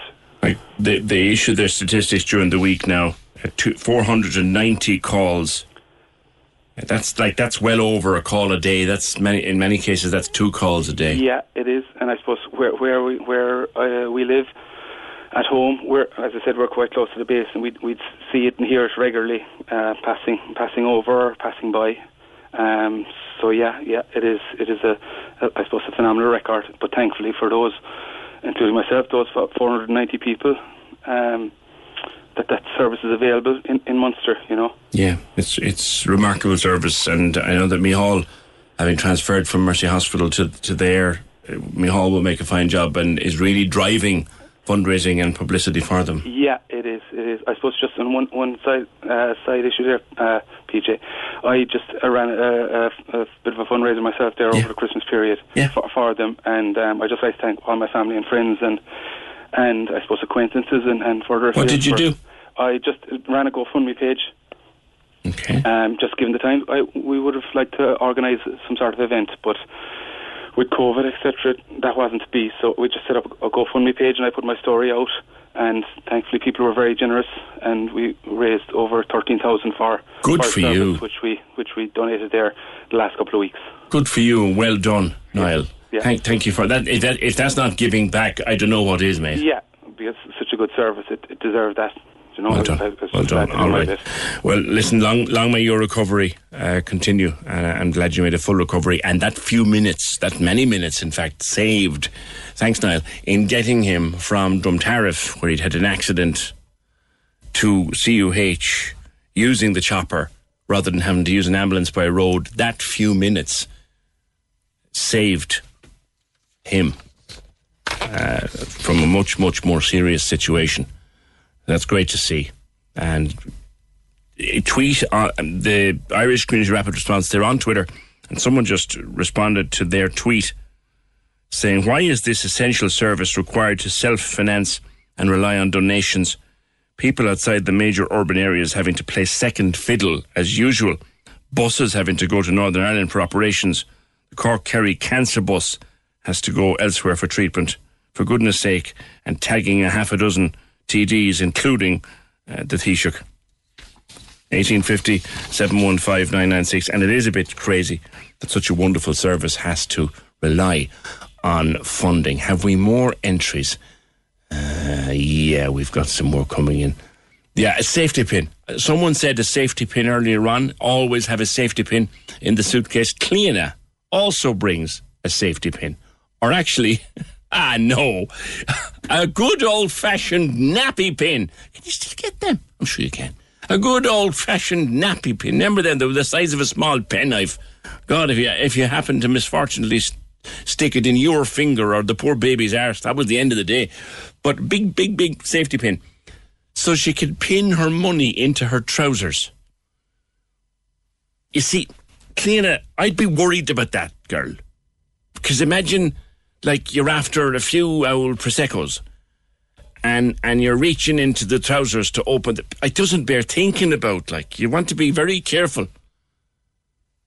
Claire always brings a sewing kit for little mishaps. And Regina, first thing packed for a weekend away is a box of Panadol. Because let's face it, if we all indulge a little bit of more on the vino when we're let loose, we do. Oh, I forgot to mention, actually, most remiss of me, I forgot to mention yesterday was International Drink Wine Day. Like, you need an excuse these days. I always bring plasters. With 5 kids, you need them, says Karen. We'll take your last few entries. We'll pick a winner before the end of the show today. It's with the Clayton Hotel Cork. They give us something nice to brighten up this horrible Friday. an overnight stay in the Superior Riverview balcony room, dinner for two in the Globe Restaurant and Bar, complimentary access to their Club Vitae with the 18-metre pool. What is the one thing that you simply will not leave out of your suitcase?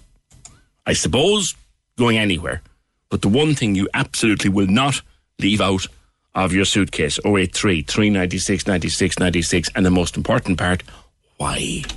The Opinion Line on Cork's 96 FM. With Lehan Motors, leading the way for Toyota hybrids. The place to order your 211 Toyota. See lehanmotors.ie. This is Cork's Gold IMRO award-winning talk show. The Opinion Line with PJ Coogan. Call us now, 1850 715 996. On Cork's 96 FM. On lockdown, Bernie says it's a joke. Another 9 weeks. The Irish people are fed up. They've lost the plot. This crowd can't get anything right. The government are holding us to ransom. We can't go beyond 5k, yet the borders are still open. We're being punished for the decisions made by government in December. I agree with that man on Twitter who said they were blocking our rights. They have no idea of the damage being done to mental health. Well, I think you're probably right, Bernie. The mistakes made pre-Christmas in October and November when they ignored or altered or just dismissed what NPHET were saying. You're probably not wrong. That's the price we're paying for that. But we kind of are where we are, and we need to get way, way, way down. Way, way, way down with those numbers. 1850 715 996. Speaking of lockdown and vaccines, and speaking of COVID in general, one of our MEPs thinks it's about time we introduced vaccine certificates if we're to get back to any kind of normal. Billy Kelleher is saying that as vaccines start being rolled out to the general population and as cases fall, though not as fast as we'd like, attention is turning to what life might look like when we return to normal. And of course, all over the world, if you travel a little bit internationally, there are many parts of the world where you have to have a vaccine for something or other to get in. Like you can't go into India without certain vaccines. You can't go into parts of Africa without certain vaccines. And if you travel long haul, even if you go into town here, there's an international global travel clinic down on Union Quay. I think it's part of the Union Quay Medical Centre. And you have to be able to get vaccines to go to certain places in the world. That's always been how it is. And there's a lot of thinking out there now that we're going to have a situation whereby to go somewhere or go to certain parts of the world, you're going to have proof that you're vaccinated against COVID-19. But I guess first and foremost, I'll be asking Billy Kelleher. Billy, do you think that we should also have a situation whereby to enter Ireland, you should have proof of COVID-19 vaccination? Good morning. Good morning, PJ. Well, look, certainly, I mean, we have to accept that, for some time into the future, we're going to be living with this pandemic in one way or another. So people are going to be vaccinated or not vaccinated. And then there's the other obligation on people being tested coming into the country. So if we are to put in place a system where, you can identify people, and the difficulty here, of course, PJ, is people will use fraudulent certification if there's not a proper system put in place. Bear in mind already people coming to this country that must present PCR tests.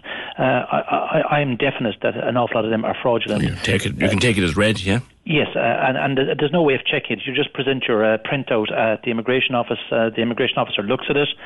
You might have a screenshot on your mobile phone, and that's simply it. So that's one area which is problematic. That's the PCR.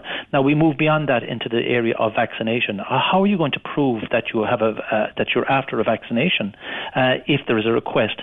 Bear in mind that some companies or countries and some airline companies will insist on you showing that you have a certification of vaccination. And if we don't have one that's interoperable between the various countries in the European Union and internationally, well, then it's going to be problematic for some time to come.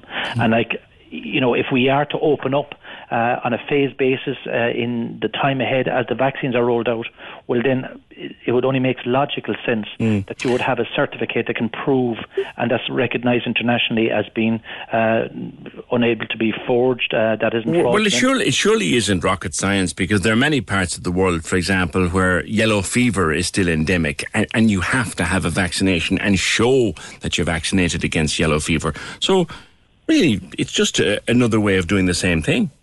Yes, I mean it's not rocket science, and it should be done on a uniform basis. In other words, the European Union, the United States, and a few more countries internationally that would have lots of travel and influence in the broader world, if they came together under the World Health Organization or under some international organization and develop it so that it would be effective from the point of view of not being easily forged, and on top of that it could be used as well to ensure that there isn't a lot of movements of people saying that they are vaccinated when quite evidently they aren't. And this, when you look at the European Union alone, PJ, there's a lot of people, migrant workers, and seasonal workers in the southern European states, in terms of the fruit, the agricultural industry, the tourism industry.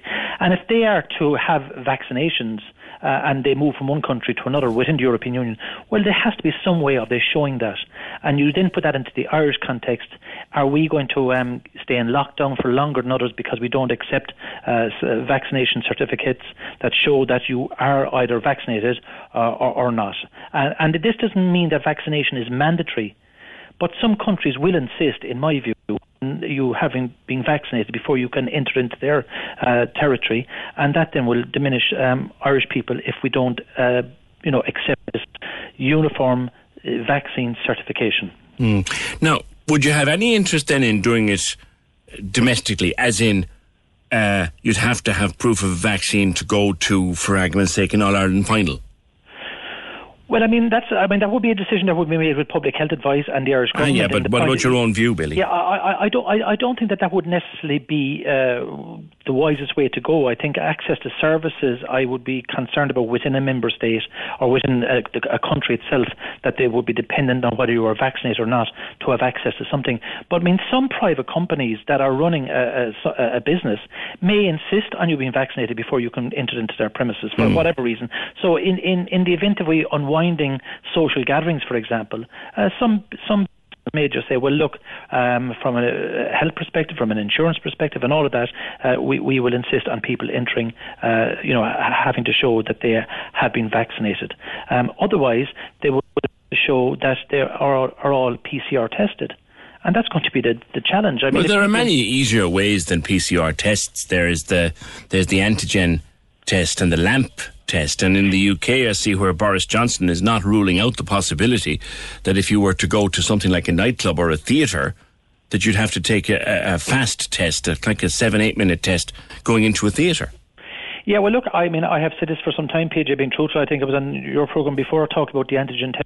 I'm just at a loss as to why we don't use it in this country in a more robust way, in conjunction with the PCR. The PCR test identifies you from the time you actually have contracted the virus to the time you unwind from it. The antigen test only identifies you when you're infectious. But catches a lot, though. And it's not as accurate, yes, but from the point of large gatherings of people in the time ahead, if we start to unwind the lockdown, why we wouldn't insist on people having an antigen test in advance of they going into an enclosed space, for example, if it was, a gathering, even in the event of a gathering for a wedding or a funeral or something like that. So, we should, I think, embrace that a little bit more than we are today. There seems to be very strong resistance against it.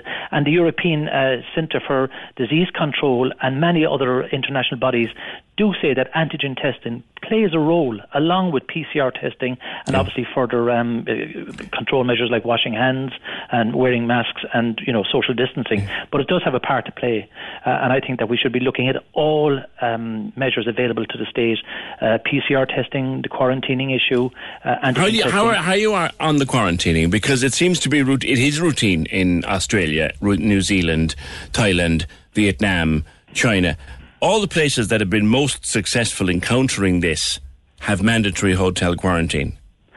Yes, well, I mean, it is effective because, number one, obviously, it reduces dramatically the number of people that will come into a country. Because, I mean, are you going to come into a country in quarantine for 10 days or 14 days and then spend your weekend at the end of the quarantine and go home again? Unlikely. So it reduces dramatically the number of people coming into a country.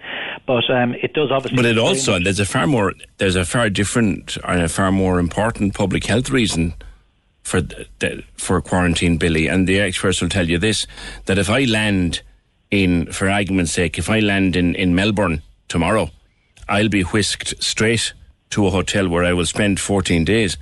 And if I have COVID in my system, it will develop within that 14 days. It can be corralled, I can be corralled and kept well in that 14 days. And I don't get out until I'm clear of COVID, which means it never gets into the community. If we're not going to get our community levels down without a far more rigorous quarantining system in this country, I would think. Yeah, but PJ, bear in mind, we did get it down quite substantially last summer, and that but then it went up again. We didn't quarantine then and keep it down. If we got it down and quarantined, we'd have kept it down. Yeah, but I'm just saying, like, quarantine has a role to play, but I think quarantining is an issue that has to be looked at on an all-island basis. I mean, we can't have a situation where a person who crosses from County Tyrone, into Donegal. No, we can't. But Billy, can we not suggest that maybe we could do it? Maybe we could do it. Like, this is an argument. I'm getting sick and tired and very bored of this Northern Ireland argument, right? Because we can't do the North of Ireland. We don't have control over the North of Ireland. But we have control over Dublin, Shannon, Cork airports. We have control over those. Why can't we just say, if you come into Dublin, Cork and Shannon airport for the foreseeable future, you're going into quarantine, no questions asked. Yes, there'll be a certain leakage from the north. You leave that to the public health doctors, and indeed Dr. Gabriel Scally said on this very programme, you could do that. We'll figure out a way to do that. Yeah, but I'm not disagreeing with the requirement for quarantining, but I mean quarantining from every single country, is it? Or are you quarantining from countries that are identified as high risk? I mean, these are the questions that have to be asked. I mean, not every country in the European Union is enforcing a strict quarantine. No. So, I mean, we just have to make sure... Why not? Why are we so afraid of something that clearly works? Well, it works. It certainly works if you want to isolate the country entirely. But I mean, the bottom line here is some people do have to travel. There will be some movements of people. If you introduce a quarantine system, you certainly diminish the number of movements in and out of the country. Of that, there is no doubt. All the scientific evidence shows, if you quarantine, you're certainly going to reduce community transmission. But the question that has to be asked, PJ, is how much is causing the difficulties that we're facing. Community transmission is causing all the difficulty. No, but is it primarily coming from air travel, or where is it coming from? Doesn't matter where it's coming from. But it doesn't. It doesn't. Community and this is the whole thing. This is what all the public health doctors are saying. Community transmission. It doesn't actually matter where it's coming from.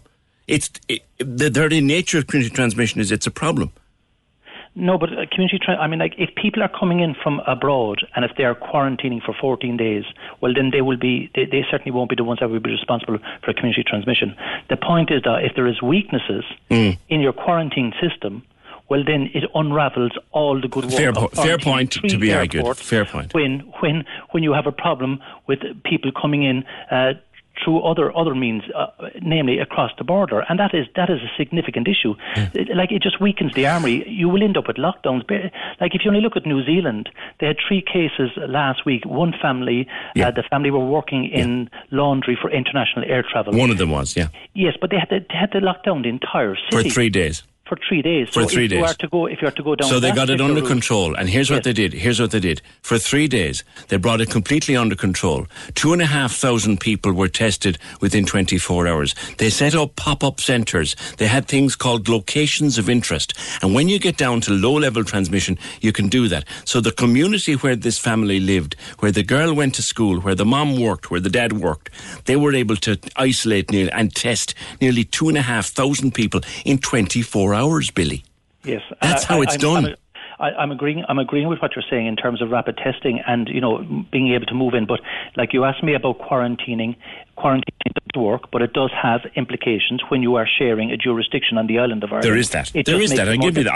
I'll grant you that. But there must be a way around it other than saying we can't do the north. The easiest way around it would have been for their greater cooperation from the Assembly and from the Executive in Northern Ireland. And I mean that certainly is an issue that has caused concern for some time. The DUP are apparently asked, but 2 islands. Well, look, I mean it's just the Executive hasn't been able to come together to make a final view on restricting movement in and out of the island. Because there was no vote taken. There was a majority. There was a majority in the Executive in support of it, but there was no vote taken.